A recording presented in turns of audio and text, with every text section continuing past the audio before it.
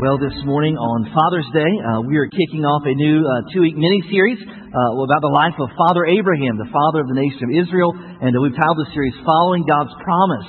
And if it were only that easy, right? God made some promises. God wants us to honor Him. And our only responsibility is just to follow along. It's exactly what God wants us to do, okay? But it's not always that easy, is it? There are challenges. There are struggles. There is temptation. There are trials. There are all these things that kind of stand in the way when we try to follow God and honor Him. All right. Well, here's what we're going to do this morning.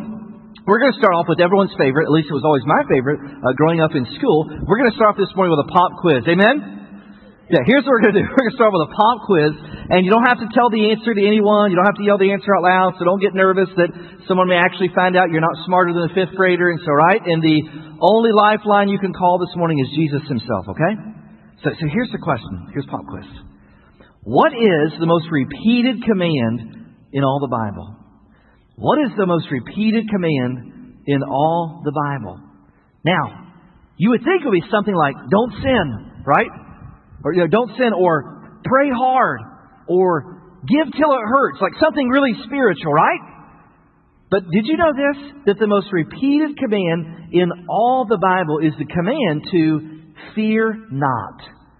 That's the number one command in all of Scripture. Like if you search all the Scripture, all the commands that are made, the number one command made in Scripture was fear not. So if you didn't know the answer, don't feel bad. I've been a pastor for 12 years, and I knew that was repeated often in the Bible. But until recently, in preparing these messages, I didn't know that was actually the most often repeated command in all of Scripture. So here's the interesting thing. Here's why it's so encouraging to me. It's a reminder to me that the lives who are chronicled in the pages of Scripture got scared just like we do. It's a reminder to me that the people in the pages of Scripture had anxiety. They struggled with worry. They struggled with fear. They struggled with depression. They had times that their faith began to falter in the face of trials and all those kinds of things. And it's a great testimony about the truthfulness of God's Word, because the account of God's Word and the people's lives who were chronicled in it are honest to a fault. And so it's a reminder, because so many times when we examine the pages of Scripture, particularly a character study, we kind of have this idea, well, that's Abraham. I'm like, he doesn't struggle like I did. He had a totally different level of God's favor. Or that's Moses, or that was Paul, or that was Barnabas, or, all these people. And we forget the idea that these are ordinary people. These are people just like you and I who had a special assignment from God, who honored God that assignment, and God empowered them to live out whatever it is that God had. And so they struggled just like we do.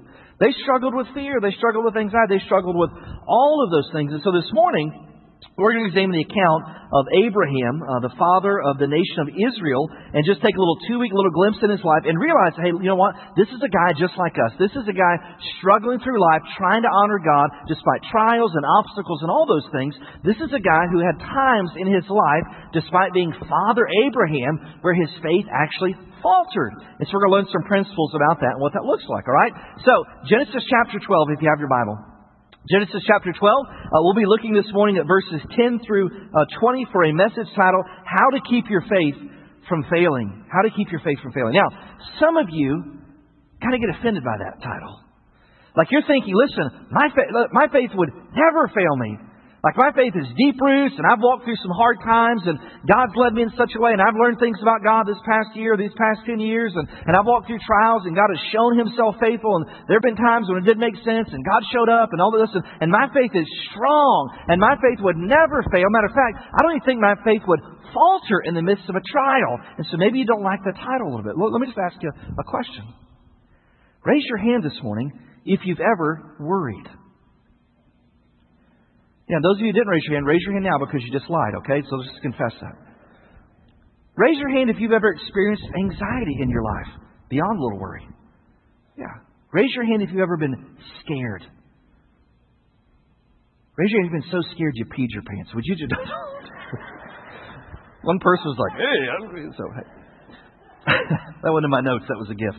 Hey, listen, in those times when we worry or fear or anxiety or all those things, you know what it is? That's a time when our faith begins to falter. That's a time when we know the truth, theoretically, that God is sovereign over that situation, but practically speaking, we're not sure if He's going to show up or show up in time. And so what happens is we try to take control of the thing, Because we want to engineer the outcome, and what happens is we know that we can't handle it. We know it's bigger than us. We know we failed before, and all those things. And so instead of living by faith in the confidence of a sovereign God, we began to live by fear and dominate all those things. Well, that's exactly what happened in Abram's life that we're going to look at this morning, okay? And so we've all been there. We've all experienced it. We're going to find an account of a person who's not some superhero from the Old Testament. It's a real person just like you and I who walked through that. So it's going to be incredibly relevant this morning. Genesis chapter 12, verses 10 through 20. It says, "Now there was a famine in the land, and Abram went down to Egypt to dwell there, for the famine was severe in the land." Now, you notice the name is spelling a little different, and so if you don't know why, later on God would call him, "I'm going to make you the father of many nations," and so his name became Abraham at that point. So, but the same guy, so if you're reading later and go, "Hey, it's the same prayer," okay? So Abraham, we'll use that word interchangeably this morning, all right? So, for the famine was severe in the land, verse 11. "And it came to pass, when he was close to entering Egypt, that he said to Sarah his wife, 'Indeed, I know that you're a woman of beautiful countenance. And therefore it will happen when the Egyptians see you, that they will say, "This is his wife," and they will kill me. But they will let you live. Please, say you're my sister, that I may be well with me for your sake, that I may live because of you.' So it was, when Abram came into Egypt, that the Egyptians saw the woman, that she was very beautiful. And the princes of Pharaoh also saw her, and commended her to Pharaoh. And the woman was taken to Pharaoh's house. He treated Abram well for her sake. He had sheep and oxen and male donkeys and male and female servants and female donkeys and camels. But the Lord plagued Pharaoh and his house with a great plagues because of Sarah, Abram's wife. And Pharaoh called Abram and said, 'What is this you've done to me? Why did you not tell me she was your wife? Why did you say she is my sister? I might have taken her as my wife. Now therefore, here's your wife. Take her and go your way.' So Pharaoh commanded his men concerning him, and they sent him away with his wife and all that he had." Now, you've heard me say on so many times, if you've heard me taught, the key to understanding a text is understanding the context. And so let me give you a little context of what's happening in this passage here. So Abram grew up, has come from a pagan environment, but God called him. And God said, "Hey, listen, you may not believe this, but I can use you." And so Abraham is living comfortably. He's about 75 years old in Ur of the Chaldees. And so right about the time that Abraham's getting ready to get some social security, God signs him up for a life of social insecurity. Because here's what God says.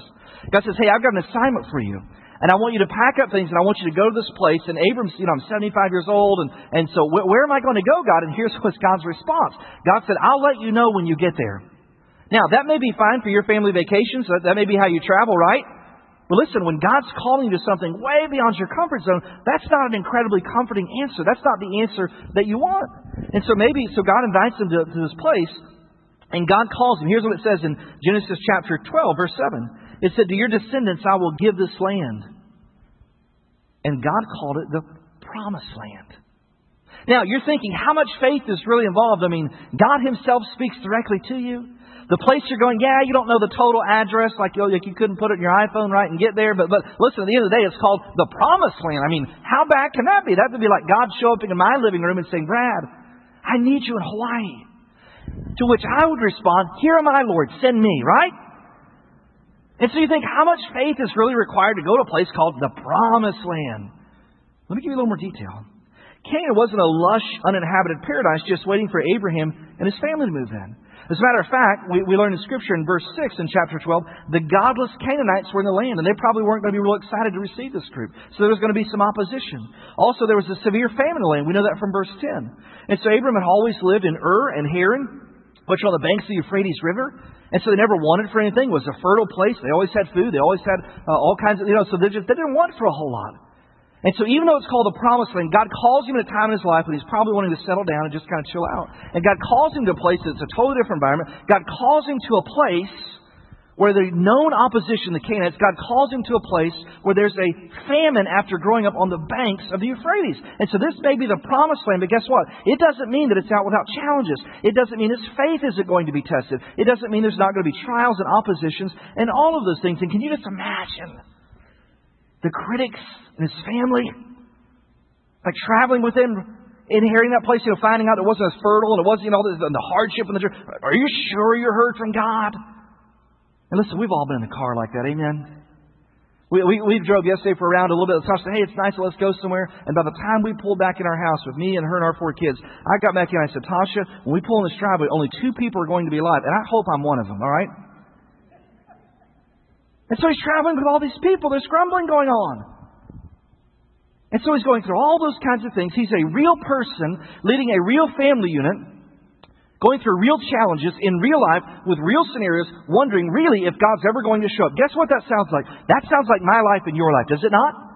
I mean, you could just fast forward the tape, and this could be us, this could be your neighbor, this could be your coworker, this absolutely could be you and I. This is a real person living through real life whose faith really began to falter in the face of these challenges, all that we're going to walk through. So I want you to discover this morning, as we walk through this passage, 3 principles, 3 things that will undergird you when life gets crazy, that will undergird you and keep your faith from failing or even from faltering, if you remember these principles, all right? First principle is simply this, is that there is rest in waiting for God's direction in times of uncertainty.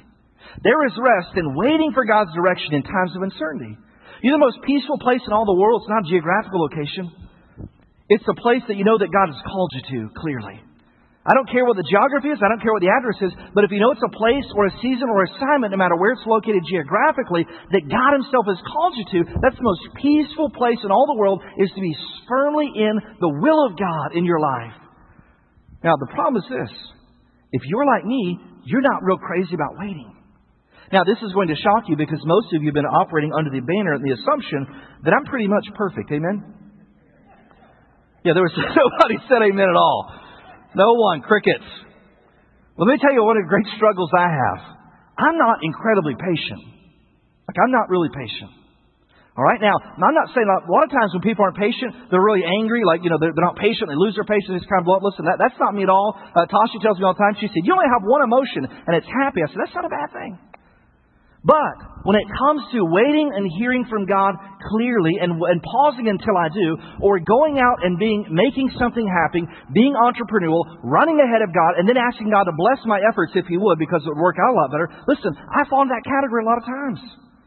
And I find myself doing those things and wondering, did I really hear from God, or was that my own ambition? And part of that on the fact that I'm pretty task-driven. I mean, listen, if you're here this morning and you're task-driven, you're going to agree with me that outside of Jesus Christ, the greatest gift of humanity from God is a checklist. Amen? Thank God for it. And so I find myself in that situation, and why that's an admirable trait in our culture, being ambitious and all those things. Here's the problem. The problem is that I can run ahead of God and get off course and before I get so far down the road, I don't even realize I wasn't sensitive to leadership in my life. So what's it got to do with Abraham? That's great about your life. We'll pray for you. Appreciate your confession. What's it got to do? The problem is that's exactly what happens in this passage. In this passage, we find out that Abraham is, the leader, and he's doing all these kinds of things, and a famine hits the land. So instead of waiting to hear from God, instead of waiting and finding God's direction, instead of reminding himself that the God he serves is sovereign over the famine, he just takes matters in his own hands. He just says, you know what? I'm just going to engineer the circumstances. I'm going to take control. I'm going to make sure the outcome is favorable. Guys, get in the car. We're going down to Egypt, and so we're going to do this. Now, how do you know that? Is it evil to go to Egypt? Is that why you're saying that?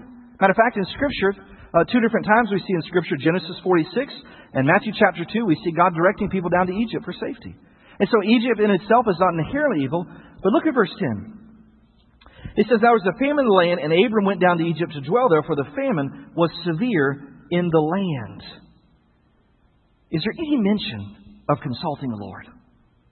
Is there any waiting and hearing from God?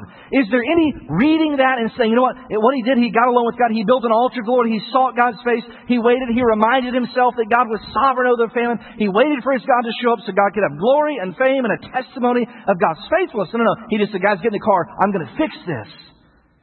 Now, you may be a Bible scholar. You may say, Brad, you're reading into the text. Because while it doesn't say that he consulted the Lord, it also doesn't say that he didn't consult the Lord. So how do we know we're not reading into the text? Here's how I know. Keep reading. Verse 11. Chapter 12, verse 11. It came to pass when he was close to entering Egypt that he said to his wife, indeed, I know you're a beautiful woman. And therefore it's going to happen. When the Egyptians see you, they'll say, this is his wife, and they're going to kill me. Verse 13. Please say you're my sister, and it may be well with me for your sake, that I may live because of you. You know how I know he took matters in his own hands instead of waiting on his sovereign God? Because anytime that God calls us and guides us, it never requires a forfeiture of our integrity to honor God. You understand it and follow God. You see, when God calls me to a place, God just says, hey, listen, you follow me, you obey me, you don't worry about it. I know it may not look well in your eyes. I know you don't see I'm going to work these things out. But you just honor me with your life and let me fill in the gaps. Let me take care of the results. And the reason I know they never sought the Lord's direction is because in God's plan, there's never, hey, you lie about this and then I'll fix it on the back end. And that's exactly what He did. You know when that happens? Is when you and I try and take the wheel. Instead of waiting on the Lord's direction, He took off on His own and expected God to bless him after the fact. And upon God's provision, our faith is increased. But when we take matters into our own hands, guess what? That's when fear sets in. That's when we have to come to our own resources and our own wisdom, which is limited. We say, God, I don't see how this is going to work out, and I'm scared. Or I've tried to take over before. I've made decisions before, and they turned out terrible.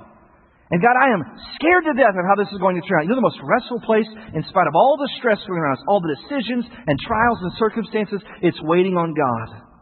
It's just sitting back. Now, I'm not talking about carelessness. I'm not just saying you just let go and let God do this. Listen, it's waiting to hear from the Lord. And pausing until you do. And you may feel like you're further down the road if you just took it in your own hands. But let me tell you, you're further down the road away from God if you don't hear His voice in that decision. And instead of faith growing, guess what? It will falter. It'll be replaced by fear. When we come to the place, the most peaceful place in all the world is this. When we come to the place where we start living out of the truth that the only thing we're responsible for is to obey God and leave the results to Him. That's a good place for an amen. You missed it. Let me say it again. It's when we come to the place where we live out the truth that the only thing we're worried about is obeying God and we leave the results to Him.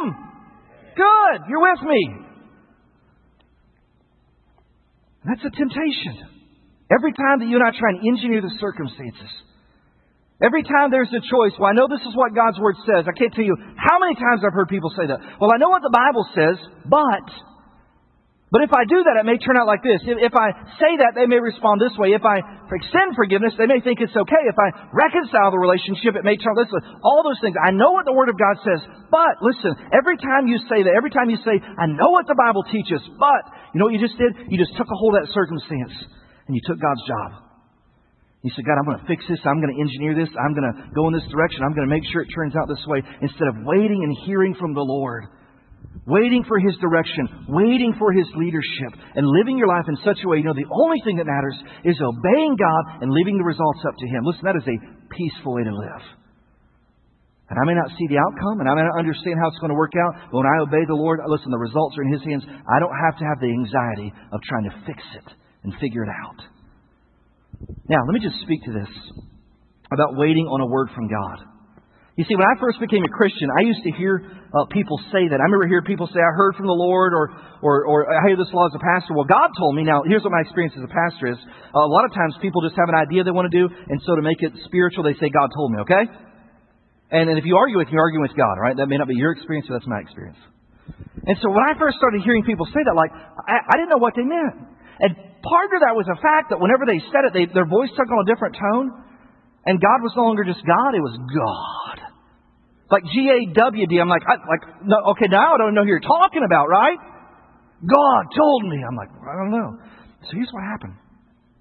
I began to get insecure in my faith. Early faith, new Christian. You know why? Because I never heard from the Lord. And so I wondered, am I even a Christian? Like I hear people saying, I heard from the Lord, or God told me, or God led me. And I'm like, listen, maybe I'm not really saved because I've never heard from God.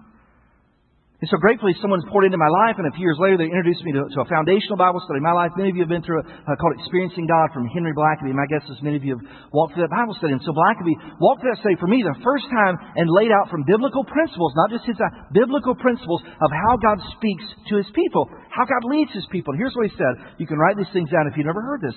He said, God speaks through the Holy Spirit, first and foremost, by prayer. And so the most important thing you could do in the face of a trial is to ramp up your prayer life. God, I need to hear from you. God, I'm really scared right now. God, my faith isn't growing, it's faltering. And I don't understand this and just ramp up now. But here's my experience in my own life. Sometimes we feel guilty, do we not? Like I haven't been praying real consistently, or my prayer life's been kind of here and there. And so I feel guilty like I'm using God. Like, God, I haven't been talking to you a whole lot, but boy, I really need to hear a clear word from you, so I'm going to ramp up my prayer life. Listen, all that is letting God know, God, I'm incredibly dependent on you. And God's saying, I knew that all along. I'm glad you got to the place where I can finally talk to you. And so God speaks to us through prayer. God speaks to us through the Word. And so many times people say this, like, listen, I don't really know what God says. And I said, well, have you consulted the Word of God? No, I'm just trying to figure this thing out. And I said, well, there's a good chance that God's already revealed a principle that we can make an application on already in the wisdom of God's Word. And so why do you need a steady diet of God's Word? Because this may be incredibly discouraging to you, but I'm not going to be there every time you make a decision. And so you can't turn around and go, Pastor, what do you think?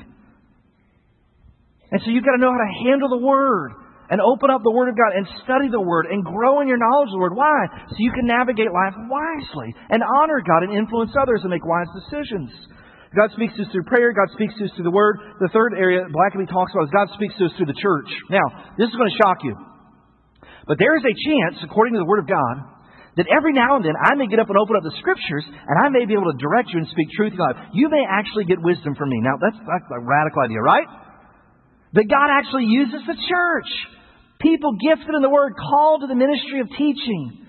People in your life groups who expound God's Word. And you're like, oh, I need to hear that and be reminded of that. People that stand in the pulpit, me and our staff and guest speakers. Listen, so many times I can't tell you how many times I've got down from preaching and I felt that was terrible. I said, Tasha, that was terrible. She said, amen, it was horrible. And that afternoon or that week, someone will call or email me and say, hey, you have no idea how what you said from the Scriptures ministered to me. I'm thinking, really? Because I thought it stunk. And then I'm reminded of the truth of God's Word that said God's Word never returns void. Amen. And so listen, if you're here this morning, you're looking for a church, and this may not be your church, you better find a church that opens up and ministers the Scriptures faithfully. Because this is how God speaks. I don't care what the music's like. I don't care what people wear. You better find a church that ministers the Word of God, because this is how God has chosen to reveal Himself to you. And if you want to get to know God, it's not going to be independently of the Word. And God uses the church in that process. Let me tell you the fourth area that God speaks to you, that Blackaby expounds upon, is circumstances.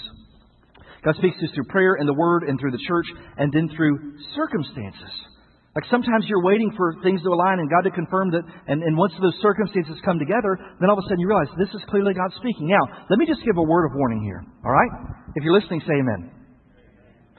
This is the most dangerous way to discover the will of God in your life. You know why? Because my heart is deceitful, according to Jeremiah chapter 17. Like, it doesn't take a whole lot of effort for me to get my motives off course and just, try to do what I want to do. I may not have heard from God, but it's what I want to do, and so I want God to put His stamp on it. And so there's nothing easier to distort and twist around to validate what I think is the will of God than circumstances. Right? Like, I was going through this big decision and I'm looking to hear from God and I didn't know if God wanted to take that job or marry this person or that. And don't you know, I was at Taco Bell and I opened up a burrito, and there in the burrito, those beans were in the shape of Jesus' face. He spoke to me. Now listen, I've had Taco Bell speak to me, amen, but not. Was that too much? Was that too much? Transparent? I just heard my wife say, yes, Lord, yes.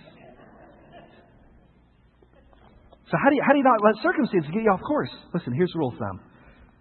If God is speaking to you through circumstances, then compare that with the Word of God and make sure they align. Let me tell you why. Because the Spirit of God is not schizophrenic. And God will never lead you contrary to the Word. And so if you've got circumstances, you think God's using those circumstances to point you in a direction, guess what? You better get with somebody else and say, hey, help me figure this out. You better pray together. You better consult the Word of God together. And the Word of God will never lead you contrary to the Spirit of God. You and I don't pause and persist and wait to hear from the Lord, then guess what? We end up running off in our own direction instead of our faith growing in the confidence that God has called us and God's equipped us despite the circumstances. And guess what? Our faith begins to falter because we took the wheel and we're not that great if we're honest, okay? So, listen to verse 12, what Abraham experienced when he did that very thing. Therefore, what happened when the Egyptians see you? They will say, this is his wife, and they will kill me. But they will let you live. The best antidote to worry is confidence in God's leadership, knowing that wherever He guides, He always provides. Principle number one. Principle number two. Nothing will challenge your faith like a trial. Nothing will challenge your faith like a trial. And so if you don't want your faith to falter, you want it to flourish, then you need to understand this principle on the front end. Let me tell you a bad time to decide that you believe this. It's when you're in the middle of an incredibly difficult trial. Like you're going through it, life is hard, and it seems like your prayers are bouncing off the ceiling, and you don't know why this is allowing to happen. You've searched your life. Is there any sin in there? No, it's not a consequence of God. You've allowed this sin in my life, and you're in the middle of a thing. It's incredibly painful. Your faith begins to falter and wobble a little bit, and that's a bad time to make the decision. I'm going to let God use this to grow me.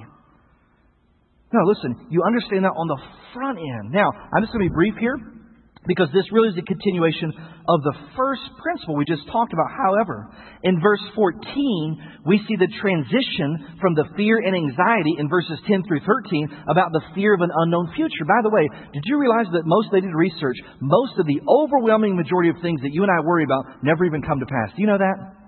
Like maybe it could. And they did research, they said most of it, 75, 85% of it, never even comes to pass. However, that's not the case here in Abram's life. Because in verse 14, his fears are realized. And all of a sudden it goes in verses 10 through 13 to it could, it might, it should, I'm worried, I'm anxious, I'm going to take over, I'm going to engineer circumstances. In verse 14, his fears are realized and a full-blown trial is creeping up on his life. Look at verse 14, what happens? So it was. And there are times in your life where you'll stand on the front of a trial and say, so it was. All the things I was concerned about, so it was. What's it say in verse 14? What was realized? So it was when Abram came into Egypt that the Egyptians saw the woman, that she was very beautiful. Exactly what is afraid of happened. He looked at his wife and said, hey, she's hot. That's Cunningham paraphrase. And right there, boom, he's in a full-blown trial. And when you get in a trial, guess what? Your faith that you thought was so strong, you're going to find out just how strong and how deep those roots are in Jesus Christ. Because nothing, hear me, nothing will rock your faith like a real trial. I mean a real trial, a painful trial that God has allowed in your life. Listen, it takes it to a whole nother level, all right? I mean, it's just that painful sometimes. Reading a commentary this week, talk about this idea that our faith begins to falter and going through trials, but we have a choice in those times. Our faith can be strengthened, or we can live with anxiety and fear. And he said that's a miserable place to live. Here's what he said. It's a little lengthy, but I want you to tune in because it's such a good word. Here's what he said. He said it's significant that Abram's deception concerning his wife started with a trial, the famine in the land. He said whenever we face trials, we need to be on guard because the situation can either draw us closer to the Lord or turn us away. The words like, be of sober spirit, be on the alert, your adversary the devil prowls about like a roaring lion seeking whom he may devour, 1 Peter chapter 5 verse 8, is actually spoken to 4 suffering Christians, 1 Peter 5, 9, and 10 we find out. He said when trials hit, the devil moves in to take advantage of the situation. Now listen, by trying to get us to turn from the Lord to our own schemes. It's exactly what happened in this passage. God is sovereign over the famine. That he's not sure God's going to show up. So he says, matter of fact, I'm even willing to forfeit my integrity to make sure the outcome is favorable on my end. He says, if Abram asked the God who would later rain manna from heaven and bring water from a rock could have supplied his needs in the land during this famine. But he didn't bother to ask. And he goes on, he says, when you turn forward to your own schemes of deliverance, you get yourself in deeper trouble and you have to figure out even more schemes. Like turning on a road that angles off from the main road. The further you go down the path of self-reliance, the further you get from the Lord. And that, my friends, hear me this morning, that, my friends, is the scariest place to be in all of life. When you recognize you've taken a turn of self-reliance and a turn of self-reliance and a turn of self-reliance, and all of a sudden you realize you've veered off the course of following Christ intimately, and all of a sudden you realize you're out here on your own, in your own strength, in your own wisdom, in your own circumstance to engineer, and you know yourself you've failed before, and it's painful. That's the most difficult place to be, scariest place to be in all of life. Principle number 3 is this. Nothing will strengthen your faith in the present like remembering God's faithfulness in the past. Nothing will strengthen your faith in the present. Your face. Maybe you need that too. Nothing will strengthen your faith in the present like God's faithfulness in the past. You know, the great pictures of grace in this story is in spite of Abram's faithless living, God was still faithful. That in spite of all of his lack of consulting the Lord, in spite of all the temptation he gave into, that his father loved him so much that he made a way of escape. And despite all doing it all wrong, God made provision to make it all right in the end and spare him and his wife. Look at verse 17. What's it say? He says, but the Lord plagued Pharaoh and his house with great plagues because of Sarah, Abram's wife. Now, I don't know if that's how God's going to deliver in your situation or not. Maybe you've prayed for that. God, send the locusts. Let it rain down on their life, frogs. Verse 18. And Pharaoh called Abram and said, "What is this you've done to me? Why did you not tell me she was your wife? Why did you say she is my sister?" Now, just a little side note here contextually. By the way, if you go back in the pages of Scripture, that actually was a half-truth that he told because she was his half-sister. If you go back and trace it out. You think that's weird? Listen, that's a whole other sermon, all right? And isn't that what happens in the face of a decision? Like, we don't want to totally just lie and forfeit our integrity. We're just not going to outright lie and compromise our integrity where everybody knows it. But we're not totally confident in the sovereignty of our God over that famine in our life. And so we don't totally forfeit our integrity. We just kind of do a half-truth, kind of bend the rules a little bit because we're not totally sure we can trust God with everything in our lives. You know what the best thing he could have done at this time, in spite of this situation, the famine, all those things going on, is to sit back and get alone with God and say, "God, I don't know how you're going to do this, but I remember when you called me from a pagan place. I remember how you led me through this process. And God, I don't see how you're going to be faithful in the present, but when I look back at your faithfulness in the past, I'm moving ahead with confidence." Can I tell you that's the same formula in your life? And that some of you are going through some seasons right now where there's a lot of fear, there's anxiety, there's unrest, there's doubt, there's discouragement, there's depression. There's all those things. You have no idea how God's going to work it out for good and for glory and His fame. And all those things. And can I tell you the most profitable thing you will do in those seasons of life we all experience is to remove yourself from the pressures of that trial and to look backwards at all the times in life when God showed up when I thought He was going to be late, when God made provision that didn't make sense, when God was faithful in spite of my faithless. It's exactly what happened in His life. That's exactly what God's calling you to. And as I look back at all the times where God has shown up and made provision and made providence in my life, then guess what? I can do nothing in the confidence but grow in my faith, not faltering, and move ahead in the confidence, not because the road is easy or light or even clear, but the God who has called me will make a way. And I move forward in His confidence because of His faithfulness in the past. That's exactly what God's calling you to. It's a Baptist church. You can clap. It's okay. It's not a golf outing. 2 Timothy chapter 2, verse 13. Some of you need to write this down because this is the words you need to hear. 2 Timothy 2:13. If we are faithless, you've all been there. If you've worried, you've been there. If you've had anxiety, you've been there. If you've lived by fear instead of by faith, you've been there. If we are faithless, He remains faithful. He cannot deny Himself. Is that a good word this morning? And even though Abram's eyes were off the Lord's eyes were never off of Abram. An incredible thought. Let me repeat that. Even though Abram's eyes were off the Lord's eyes were never off of Abram. Abram, you forfeited your integrity. You told a half-truth. You engineered the circumstances. You took your eyes off me. You got scared. Because you didn't know the outcome, but my eyes were never off you, and so I'm going to make a way of escape even beyond what you could have imagined. Nothing will strengthen your faith in the present like God's faithfulness in the past. God uses a pagan king to get Abraham back on track. God used pagans in Jonah's life when he was fleeing on the ship headed for Tarshish. And the Bible says this, they said, Who's doing this? And finally Jonah confessed and said, I'm fearing the Lord, and I'm running from God. And these pagans on the ship said, how could you do this? Jonah chapter 1. You know what that picture is? Picture of grace. Picture of undeserved favor. Picture of I messed it up, took my eyes off the Lord. I lacked faith. But in spite of all those things, He was faithful to me. And even though we take our eyes off the Lord, He never takes His eyes off of us. And because of that, you don't have to live with fear and anxiety. And I'm not diminishing your trial, not diminishing what's going on in your life. But I'm telling you this. Don't take your eyes off the Lord. But even when you do, He never takes His eyes off of you. And you can move forward in the confidence of an uncertain future when you're reminded of the faithfulness of God in the past.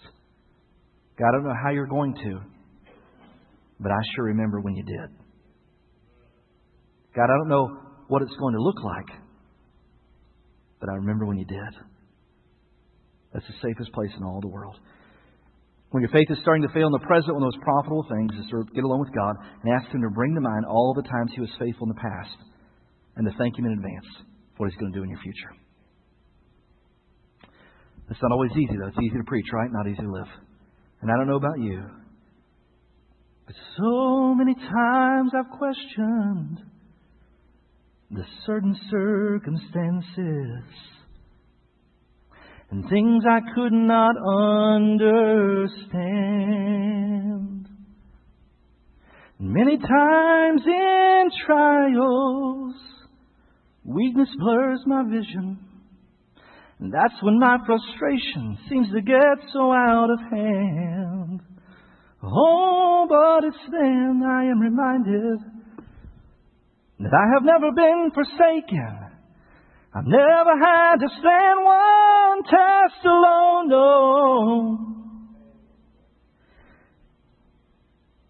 And then I look at all the victories, and the Spirit rises up in me. And it's through the fire then that my weakness is made strong. He never promised that the cross would not get heavy and the hill would not be hard to climb. He never offered our victories without fighting, but He said help would always come in time. And so just remember when you're standing in the valley of decision and the adversary says give in, just hold on. Our Lord will show up. He'll take you through the fire again. And even when our faith falters, our God is faithful. And even when we take our eyes off Him, He never takes His eyes off us. And our Father is the best Father that ever was. Amen? Let's pray together.